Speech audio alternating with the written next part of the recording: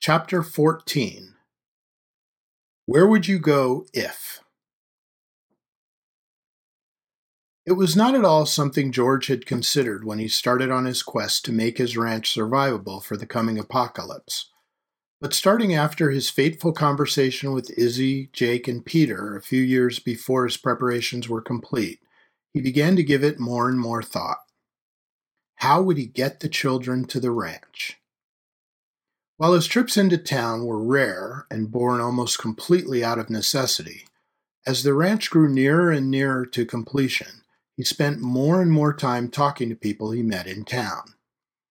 He was aware of the sideways glances and snickers as he drove around town in his military spec Hummer.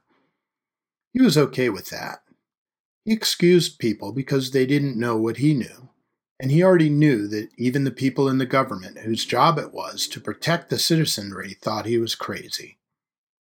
Certainly, the average Joe on the street would think that he was completely out of his mind. Just another crackpot with a doomsday theory.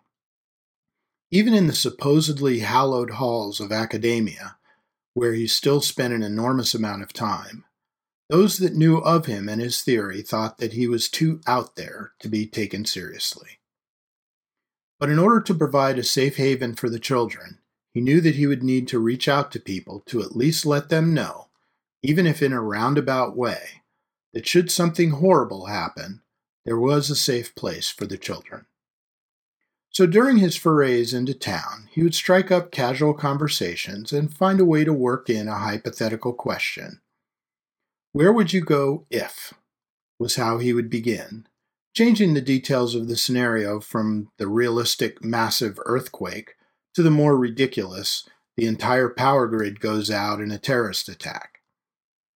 When he was actually to get people to engage, most of the answers were a similar version of staying at home to protect family. It was just as he thought it would be. Using that as a jumping off point, he would steer the discussion into topics from food and clean water to protection from marauders and other criminals. He was careful to point out the fact that without power, food would be scarce and sources of clean water would be few and far between. More importantly, the less desirable elements of society would be able to operate virtually unchecked. Those who took the bait were worried enough to become truly scared when he asked the same question that had thrown him for a loop. What about the children? Bingo. While most considered the whole conversation bizarre, none were able to escape without being deeply disturbed, especially those who had children.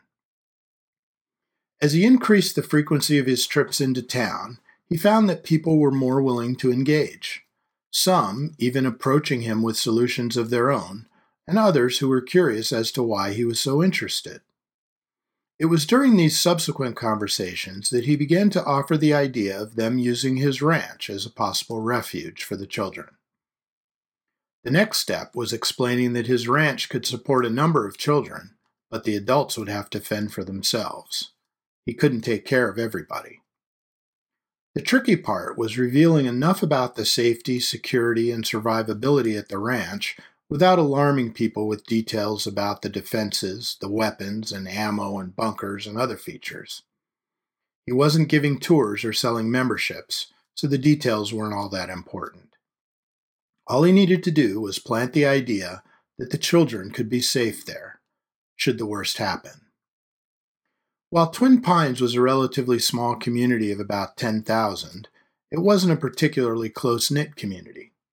But still, people talked with one another, and increasingly, people found themselves, embarrassingly, talking about worst-case scenarios.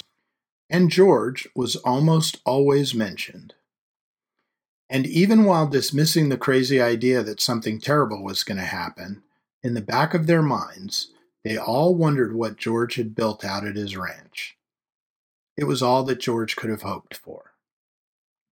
And just when George thought it couldn't get any better, as had been the case with numerous other ideas and concepts for the ranch, it did get better. Much better. It wasn't until George went to visit Dr. Robert Bobby Dockery, Twin Pines' local general practitioner, that he realized that he hadn't made any preparations for medical care. As he sat in the rustic waiting room, he realized that this wasn't completely true. He had built a special refrigeration unit and some protected storage closets for basic medical supplies, but these would not really fulfill the potential needs of the ranch if the conflicts he envisioned ever came to fruition. He needed a doctor, and an operating theater, and space for lots of medicine. But first and foremost, he would need a doctor. For his part, Bobby had heard the rumors of the crazy doomsday prepper who was running around town asking weird questions about people might do in case of a massive disaster. As he finished with his next-to-last patient of the day, he found himself smiling at the prospect of meeting George Porter, the crazy man himself. While not nearly as obsessive as George obviously was, Bobby's experience as a combat trauma surgeon had taught him how important it was to be prepared for everything and anything. It was one of the things that Beth, his wife of 20 years, found most annoying about him. She tolerated the constant questions and occasional ridiculous purchase with a good attitude and a decent amount of humor. After all, if that was as bad as things ever got between them, they were much better off than most married couples. Their son Tyler, however, was another matter altogether. Even now, at a very mature 14 years of age, Tyler had better hands than most of the surgeons that Bobby knew. As Bobby washed his hands, his smile grew as he remembered giving Tyler his first doctor's bag as a gift on his 5th birthday. Tyler had immediately begun using the toy stethoscope to listen to everything, from their dog's heartbeat to the television, radios, and just about anything else that emanated noise or vibrations. Bobby and Beth were constantly amused, thinking that Tyler was cute as he went through his doctor phase. But it turns out it wasn't a phase at all. When he entered 1st grade, he wore a fanny pack around his waist that contained antibacterial spray and a wide assortment of bandages and Band-Aids.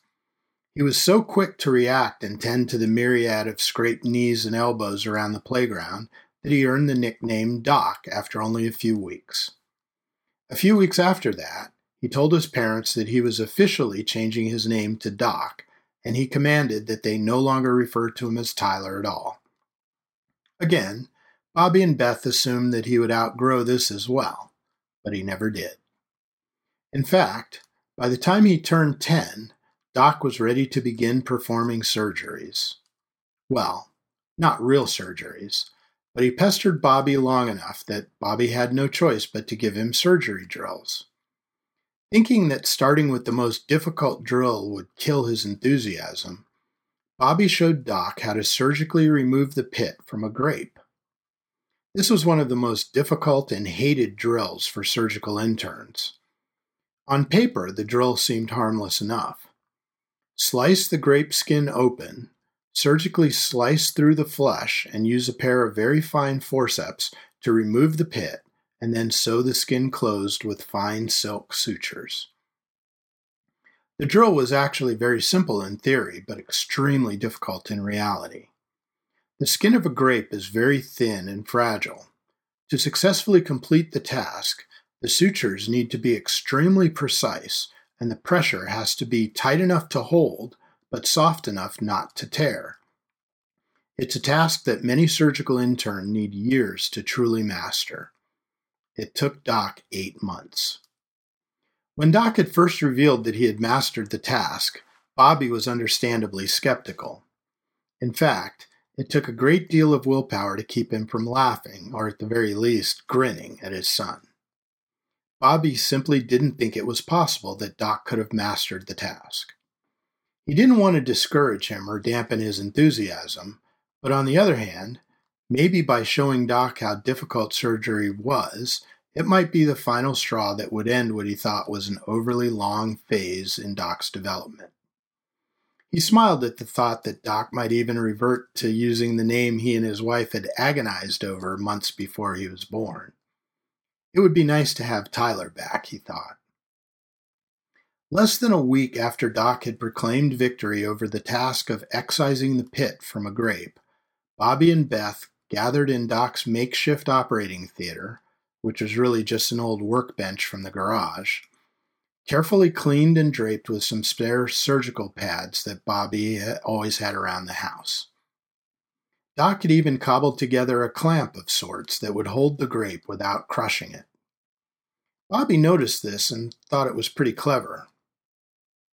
"Mom, Dad, thank you for joining me for this demonstration," Doc began in the most formal language his prepubescent voice would allow. "This afternoon, I will accomplish the task of excising the pit from a Vitis californica, which you probably know as the California wild grape." Bobby chuckled immediately, and Beth chimed in a half-second later. Apparently, Doc had anticipated the laughter because he paused at just the right time to allow his audience time to assess whether laughter was appropriate, and then paused again, just long enough to signal that the laughter should be short-lived. He was working the room like an expert. "Before I begin, are there any questions?" he asked his parents politely. Beth shook her head. Bobby raised his eyebrows ever so slightly, but enough for Doc to notice. "Dad, is that a question?" "Nope." "It's okay to ask. You won't mess me up or anything." Bobby did indeed have a question, but he was afraid of intimidating Doc or confusing him. But now, with Doc's insistence, he let it fly. "Will you be using a lateral or anterior incision for entry?" "Which would you prefer?" "Excuse me?" Bobby almost spat. He couldn't believe his ears. "What do you mean, which would I prefer?" "I can do it either way," Doc offered with absolute innocence and confidence. "Really?" Bobby scoffed. He was about to say something really sarcastic when Beth elbowed him in the ribs hard enough to make a loud thump. He had been trying to be a bit of a smartass when he asked his initial question, and his first instinct was that Doc was paying him back in kind with a smartass retort. But as he looked at his son's serious expression and unruffled manner, he realized that he actually could do the drill either way. This fact made Bobby shut up entirely. He had never seen a grape pit extracted through an anterior incision. "Well, since you seem to be a bit skeptical, I think I'll use the anterior entry. It's supposed to be much more difficult, but it's the first way I learned to do it, so it's no biggie." And before Bobby could say anything more, Doc had turned around, walked behind the makeshift operating table, and removed the sterile draping from the instruments. It's one thing to have a surgical drill like this described to you. It's another thing to watch someone perform it, as Bobby had done numerous times before in his career. But as he watched his 10-year-old son operate on that grape, he realized that he was watching something that he had never seen before and would probably never see again. The skills and precision that Doc was demonstrating were truly masterful. The first thing Bobby noticed was the way Doc cut the skin with such gentleness that he didn't even score the flesh beneath. Next, Doc had actually discovered a way to stretch the skin away from the flesh, creating a very clean operating field from which to gently and carefully cut through the flesh all the way down to the core. But it was the third piece of innovation displayed that literally got Bobby up out of his seat so that he could get a better view. At issue was an instrument that Doc had obviously cobbled together from several surgical instruments to make a pair of hybrid forceps. These very thin, very fragile-looking forceps were actually designed to grab the pit from both sides and then rotate it 90 degrees in both directions along the longitudinal axis, basically twisting the pit free without rotating the entire instrument, which would certainly cause damage to the flesh leading to and away from the pit. It was absolutely ingenious. When the pit was free and Doc had placed it on the small metal specimen tray next to the operating table, Bobby couldn't take his eyes off it. This was starting to annoy Doc, who was anxious to demonstrate his suturing prowess. Would you like me to stop so you can examine the pit?" he asked. the irritation just edging out of his otherwise straightforward tone and demeanor. Bobby again caught himself being scolded by his 10-year-old son, and he promptly sat down with a quick, "Sorry." "As you may have noticed at the beginning of this surgery," Doc began in his most grown-up voice, "instead of just cutting through the skin and the flesh beneath, I just cut the skin and then separated the skin from the flesh and held the incision open with a reverse clamp." Doc looked up to make sure that he was being understood. Funny that he wanted to make sure a combat surgeon and an experienced nurse were following his logic. "I found that this method greatly reduces the damage to the flesh and allows for a much cleaner closing." As he began to expertly suture the skin of the grape closed, he continued talking. "Obviously, I never operated on live tissue, but I imagine that this method would reduce the swelling and shorten the recovery time of a real patient. Right, Dad?" he asked, looking up briefly, hands still working. I think you're probably right about that, Doc." Both Bobby and Beth could see Doc smiling beneath his mask. It was at that moment that Bobby realized that his son was going to be a hell of a surgeon one day. And now, 4 years later, he was meeting a man who was planning for the end of the world. He would certainly need a surgeon or two. So what if he was a little bit crazy, Bobby thought. It never hurts to be prepared.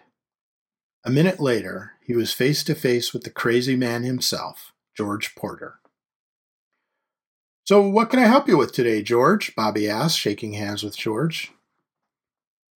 "Just an annual checkup, Dr. Dockery." "Call me Bobby," Bobby said. "Dr. Dockery always sounded kind of silly to me," he laughed. "Have a seat." Bobby gestured to the examination table, and George hopped up. "Word around town is you're preparing for the end of the world." This caught George off guard. He looked intensely into Bobby's eyes, trying to figure out if he was being mocked. He wasn't sure. "Well," George began, "I wouldn't use those exact words." Bobby stepped back and crossed his arms, measuring George. "No? What words would you use?" "I've been calling it the big change. The end of the world seems kind of, well, crazy." Bobby smiled.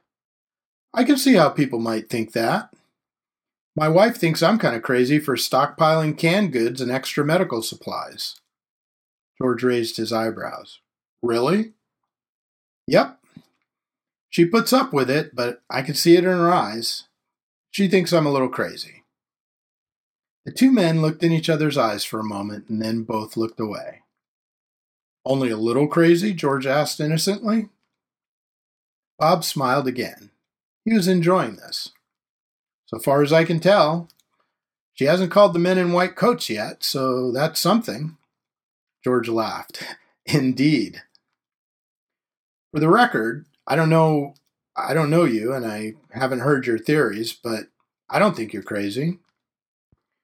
"I appreciate that," George began. "Of course, you haven't seen what I've been doing out at my ranch." "Just the rumors." "Ah, yes, the rumors. But I like to get my information from a more reliable source." "The horse's mouth, so to speak?" George asked. He was beginning to like the doctor. "Exactly. Care to give me the synopsis?" George looked at the doctor carefully. "If you promise not to call the men in white coats." Bobby raised his arm and looked down at his white lab coat. "Present company excluded?" George laughed. "Yes, of course." "No white coats. Tell me." George took a dramatic breath and said, "Sometime in the next year or so, there will be a supermassive solar flare that will take out all modern electronics worldwide. That includes just about everything electrical, including vehicles, cars, trucks, trains, planes, computers, communications, and power grids. Everything. It's going to plunge us into a physical state similar to that of the late 1800s or early 1900s. Bobby's face dropped. He'd been enjoying the witty banter with George, but as he looked into George's eyes as he was describing his theory, he saw none of the hallmarks of deception. More importantly, he didn't see any signs that George was deluded or otherwise mentally unstable. What he saw was a man who was truly and sincerely believing in what he was saying. I don't call it the end of the world because the solar flare itself is not the problem. Bobby was unsteady. It's not? No. It's what happens in the days, weeks, and months afterwards that's going to be the problem. George let this statement hang in the air for a while, like he had during his dissertation. He eyed the doctor, watching the wheels spinning behind his eyes, and he contemplated what George had said. "Tell me more," Bobby asked, the first tinges of fear creeping out in his voice.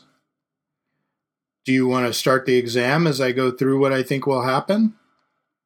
Bobby nodded, and George started unbuttoning his shirt.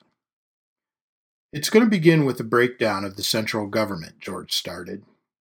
"And then it gets worse. Much worse." George went through his theories and predictions as Bobby examined him, occasionally throwing in a question or request for clarification.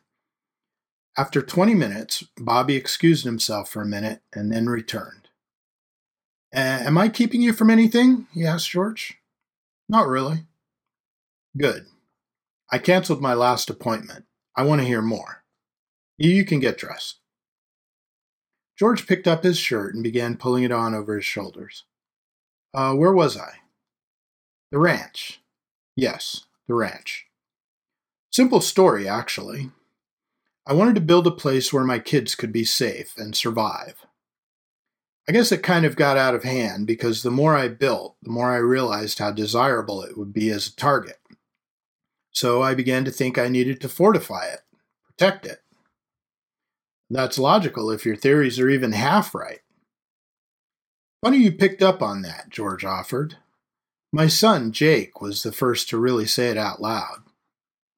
"To say what?" "Well, he said that if I was wrong, then I was probably batshit crazy." His words. George smiled briefly and then looked Bobby right in the eyes. Then he said something that made me shiver.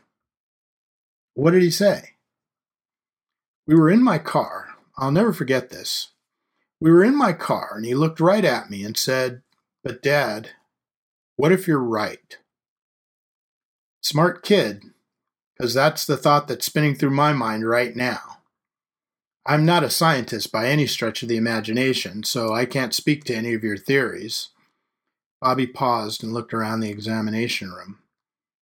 "But scientist or not, I'm scared shitless when I think about the possibility that you might be right." "Me too." Bobby had drastically understated his state of mind. In reality, he was absolutely terrified. George had just given credence to his justifications for being a bit of a compulsive about being prepped for anything. "Have you factored in the fact that you'll probably need a doctor at your ranch if you're right?" "The thought had recently occurred to me," George said, matter-of-factly. "We'll probably need some sort of medical facility." George smiled. "I might be able to help you with that," Bobby smiled back. "I was hoping you'd say that. Let's grab a drink." "I was hoping you'd say that," Bobby said, now smiling broadly. "I know just the place."